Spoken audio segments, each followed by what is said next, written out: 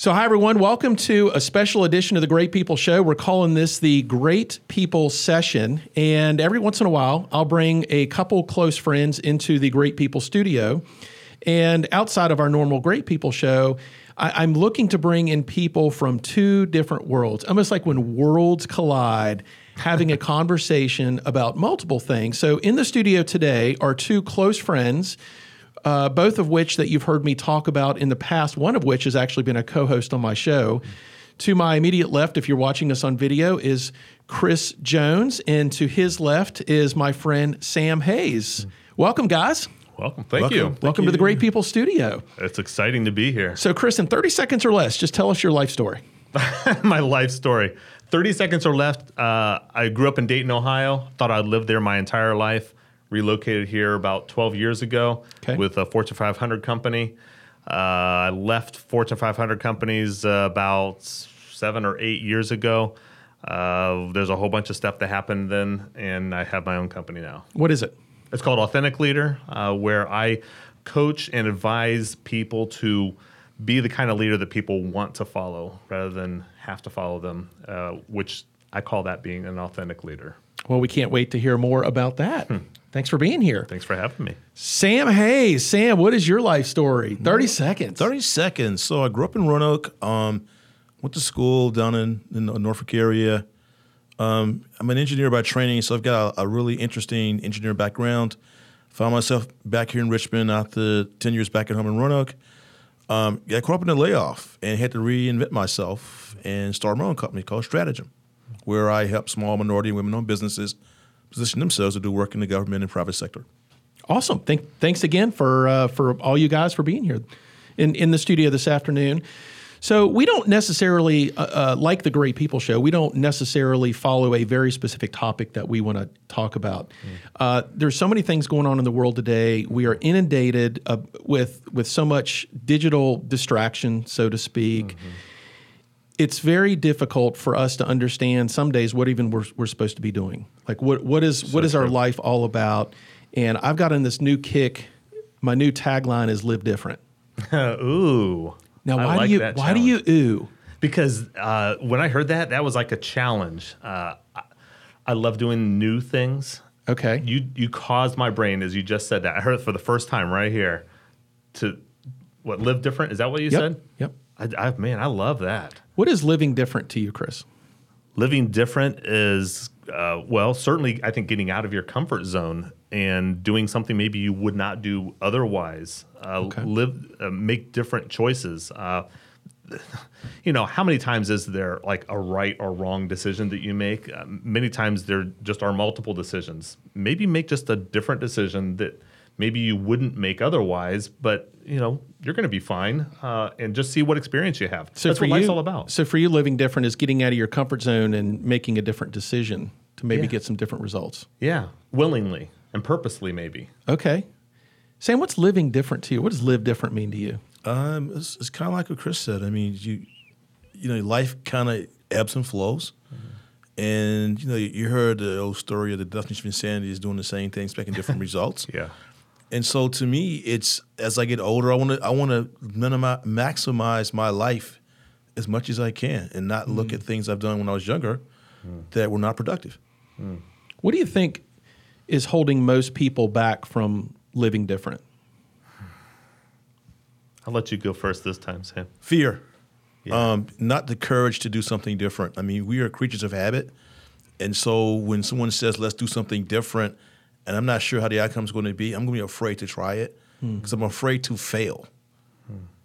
Not the fact I can't get back up and do it again. It's just the fact I may fail in the first place. Yeah. And we are so wired to not even take action because as our brain starts to go and start to play chess and gets to step 2, step 3, step 4, and becomes cloudier and cloudier and cloudier, it starts to shut down our abilities to want to go do that. So we kind of talk ourselves out of it. Yeah, in many cases. Unnecessarily, I would say. I totally thought of the same thing you did, Sam. It's fear that keeps people from doing things differently.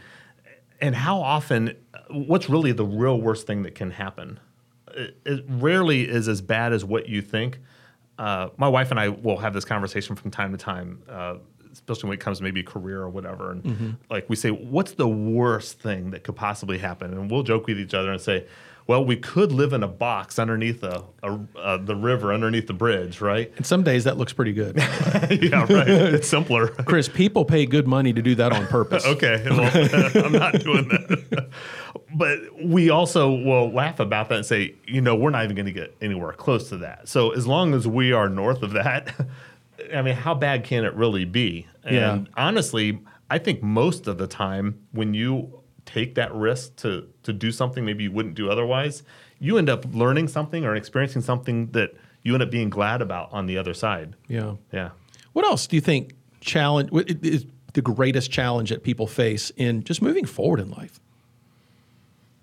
I mean, something I do what I call adventures. So if you look at my Facebook page, you see me doing something, even visiting a plantation, I'm visiting something. Like yesterday, I went down to Jamestown. And I think people will tell me stuff like, I wish I could do that. Oh, I should do more of that. I wish. And I'm saying, why aren't you doing more of that? Yeah. And it's just that fear of just doing the different. I don't get it. Of doing the different. I like that. It's like live different, doing the different. Doing the different. That's Sam's version. That's doing the different. Doing the different. That's going to be a dance move. I've seen a couple of those before already. So what do you think is one thing that people can actually do different to get out of that cycle and that routine? Well, sometimes it's a simple thing. I mean, for people who are going to work every day, it may be as simple as taking a little different route, right, to work. Yeah. We've heard this one before, right? Yeah. Or whatever, getting up at a different time in the day, or just going out, go to Jamestown, decide why not? What keeps you from doing it? But just making the decision and then following through on that commitment to yourself. That's what I love about your phrase, right? What is it? Which one? The first one you said. Live different. Yeah, live different, right? When you said that's your word, your phrase of the year, it's like you're making a commitment that you are going to do that. So just look for those opportunities if you're going to make that a part of your life, and just simply do that. How much of this is wrapped up in people fully understanding what needs to change? Because when we're doing this show right now, we just did a research question on social media in preparation for our show this week. And the question was, what needs to change in your life? How much introspect do you think people need to go through to really understand that? Or, because some people get locked up, and the reason I'm asking is so many people get locked up in thought. They just can't decide, so they do nothing. And how much of it's on the other end of the spectrum where they just need to jump? Well, when you say that, I can't help but think about when I was in corporate America. I touched on that just a little bit ago. And when I made the commitment that I was going to leave corporate was when I made this decision that I don't want to look back 40 years from now and wish I would have done something 40 years ago. And that was enough to make me ultimately make that leap. That's a powerful statement. Sam, what do you think? Is there enough? Is there a lot of introspection that's needed here, or do people just need to just move, just jump? I mean, in my case, I think a lot of times it's when circumstances in life happen that you have to do something different. Yeah. I mean, for me, losing my job 5 years ago, it'll be 5 years ago to the day on Friday. And I'm thinking, I can't do what I used to do. My routine is broken. So how do I redefine who I am and still be that same person that's productive, that's still making challenge, that's still being the decent husband and the father that I always have challenged to be? So a lot of times it seems like it's either something happened so bad that you got to do something different, or you get sick and tired of being sick and tired, and then you do something different. That's a good point, because so much of the things in life are happening to us. Yes. And I've said this so many times on the show, we accept it as happening to us, but it's really happening for us. How do we know the difference? Gosh. In the moment. I think it's easy to know when you look back 10 years or even maybe even a month.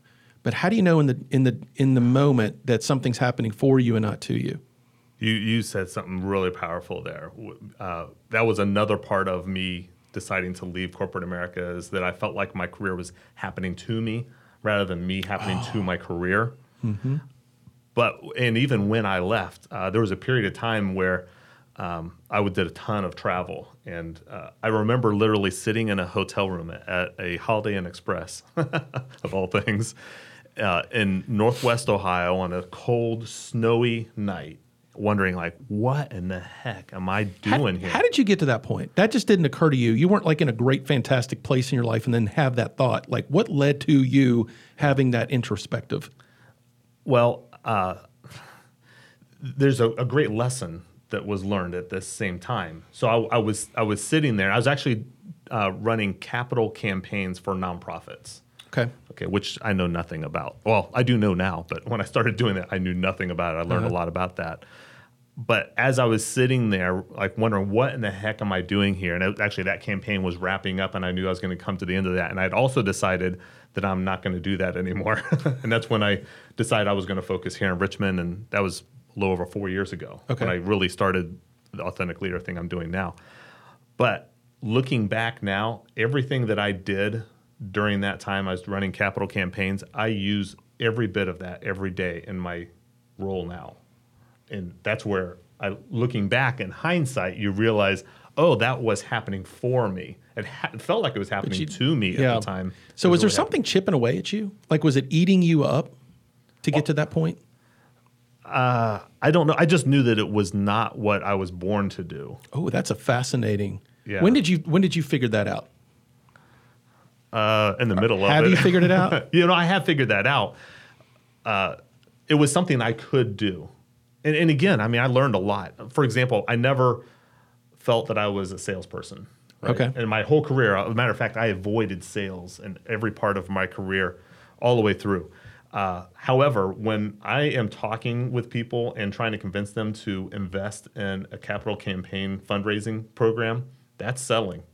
And that's when I realized, actually, I'm pretty good at the selling thing. I don't have to be, and sorry for used car salesmen out there, but the stereotypical like used car salesman where you're really pushy and you're trying to make things happen. I mean, all I simply do is present to you, here are some options available to you. Here's why I think it might make sense. I may be right. I may be wrong. If I'm right, let's talk about how this might fit. And that's kind of how I approach when I sell on my business now. Okay. I don't assume anything. Let's just talk about this and see if it works or not. And if it doesn't, fine. If not, that's fine too. We're still friends. Yeah. Sam, have you figured out what you want to do when you grow up? Do you know why you were, what was the thing that you said, what you were born to do? Yeah, what you're born to do. This thing about looking backward is just key. Mm-hmm. Because you're looking at your life, it's like, man, in front of me, things aren't going how I want them to go. And then you look backward and you start seeing all these pieces together and these people that maybe God put in your life. And you're saying, wow, if I hadn't experienced this, I wouldn't be doing this. And it goes back to sales. I'm the same way too. Yeah. It's like, I don't want to sell anything, but now I don't have any qualms about pitching something that I believe in, something I'm passionate about. And I think that's what you're alluding to is that, okay, I'm doing this thing on authentic leadership because I'm passionate about this. Yeah. So it's not more like I'm selling, it's more like I'm giving you an opportunity to be a better you. Yeah. Just want to help you, right? Yes. That's actually a really, and I'm going to get the answer out of you eventually if you know what you're born to do yet. But I want to tailgate on that one thought. Today, I spoke for about an hour to a group called Virginia's Finest. It's the part of the Department of Agriculture here in Virginia where you get a special label to you're producing organic and really niche food products. And the whole room was full of entrepreneurs. Like everybody in there, most everyone in there had quit their job. I talked to one guy, he just quit his job 2 weeks ago. Really? Oh, that's because awesome. He is passionate about Bloody Mary Mix. Really? He created his own Bloody Mary Mix product. Huh. And most of these folks, maybe some, most, I don't know, they didn't realize what they were getting into to chase their passion, that they had to hustle and get out there and beat on doors and call people. And we were having this conversation in this session today about sales is a leadership position because you are helping other people make better decisions for their as is and their should be. That's good. And so many people I think the reason maybe you felt, I'm just guessing, or either of you have felt like, I don't want to sell, it's because it's seen as a selfish activity. Because I'm going to try to get somebody to give up their money to give to me so I can give them something back. That's just the transactional part of it. I mean, you've both been in situations where people probably felt like they should give you more money for the value they were getting. And we don't think about that going in, but we see it afterwards. And the key is to build on it, right? To realize what I do is really impacting people. And I get paid to do it. That's cool. That's pretty neat. So Sam, you know what you're born to do? Yes. I want to hear this too. And I think I alluded to this back when we spoke back in the fall. And that's to make people better. Yeah. It's to me, it's so rewarding when you can look back on someone and say, "Hey, I had an impact on them living their best life." I look at my kids, and I marvel. I told my wife this. I'm like, how do these kids turn out the way they did? Because what do we do right? Because they've got cousins that aren't having the same outcomes that they are. It's that rewarding thing. I'm so glad that you said that. We had a conversation before this one where the whole conversation was sprinkled through all what you just said. It's all about, for you, helping people to be better. You have examples throughout your whole career where you did that. So you're spot on. You know that. Well, I want to throw maybe a challenge or a discussion point out here. So this TV show, or not TV, well, I guess it is TV, but the radio show that we do was based on how do you become great in order to be great for other people. And you talk to anybody, what do you want to do? I just want to help people. I just want to help people. So I noticed as we were growing the show, it had to be more than helping people. Like you could go and give your time and help a lot of people. Anybody right now can help anybody else. You could literally walk out your door, go to your neighbor's house and say, is there anything I can do for you right now? Somebody's got something that you can help them with. But where it becomes really difficult for us, and I think where a lot of us are called to, is how do you become so powerful in a relationship that you can actually become a part of someone's transformation? Because this is where it starts to get a little ugly, isn't it? Part of that transformation is you have to be truthful. You have to be honest with them. Sometimes you have to say things to people they don't want to hear. Because helping is just kind of solving the problem right now, right? It's just kind of curing something. Yeah. Transforming is getting someone to go someplace they can't go on their own. And how most of us just don't feel comfortable doing that. We just kind of stop at the comfort zone, right? So how do we become more transformational with people? Well, I think a major step there is recognizing you have to earn the trust to be able to share that. I often will share a story, like if I go to an event where there's a speaker or a presenter, I'm almost always taking notes during it with opportunities where they could, if you would do this a little differently or say this differently or your slide did this differently, some feedback for them, right? Yeah. And then additionally, here are some things I thought went really well. Make sure you always do this. I'm always making notes about this. But at the end, I've got to measure, have I earned enough trust with that person to be able to share that with them so that they can receive it? And many times they're not, right? I will always go up and talk with them afterwards to try to gauge that. But maybe it's something that will be later down the road. Does that answer your question? Yeah, and one of the things that it's funny, you either need to have complete and utter trust with someone or you need to be such an absolute stranger. They see you as an angel that's to just deliver something in their life because you just randomly showed them something and you left. Because those are the folks I don't feel like I need to trust because they don't know me from Adam. Yeah. For them to speak some truth into my life, now that can always go astray. Sure. But sometimes you just get someone at the right point, you just point something out to them and you just move on. Well, I did just that. Just recently, there was a woman who was presenting and she did not have a clicker at all. And she was going up and looking for the arrow key to advance. Okay. And afterwards, of course, I couldn't do it during her presentations, but I went to her. I could not give, I did not know her hardly at all. Right. So I couldn't give her all of my feedback, but I did give her the small little tidbit that the space bar is easier to find, and it does the same thing if you're without a clicker. And she said, "Oh, thank you. I appreciate that." Right? Now, so do you think that was transformational for her? I don't know. My hope is that she recognizes that she should never go anywhere without a clicker. I kind of joke about that, but if you've ever given presentations and you didn't know that, you're thinking, "Oh my gosh, that's a game changer for me." Oh yeah, sure. Because think about the imagery she was giving in front of her audience that she may not see it as something that's transformational, but these little things that mean huge things Maybe she wants to become a professional speaker. Yeah. Maybe she already is, but she's not getting anywhere, right? These are the little things that add up. Sam, what do you think about this whole, how do you be more transformational with people that don't necessarily want that much change in their life? I guess it has to come from a place of motivation, and what is your motive to try to help them to be, So true. to transform? Because if I come across as someone that's trying to tell you to be something you don't want to be, you're not going to receive it. You're not going to change. And I remember it was 30 years ago. I remember I was in a church, and this guy, I was doing something, and this pastor guy walked up to me, and he says, you want to do more than what you're doing, but if you don't remain teachable and learnable, you can't be used. Ooh. Oh, that's really good. And so I've always kept that in my head, even when I'm trying to share with people to try to make them be the best they can be, is that I myself remain that teachable, learnable person so I can share something with them, with my heart being in the right place while I'm trying to share.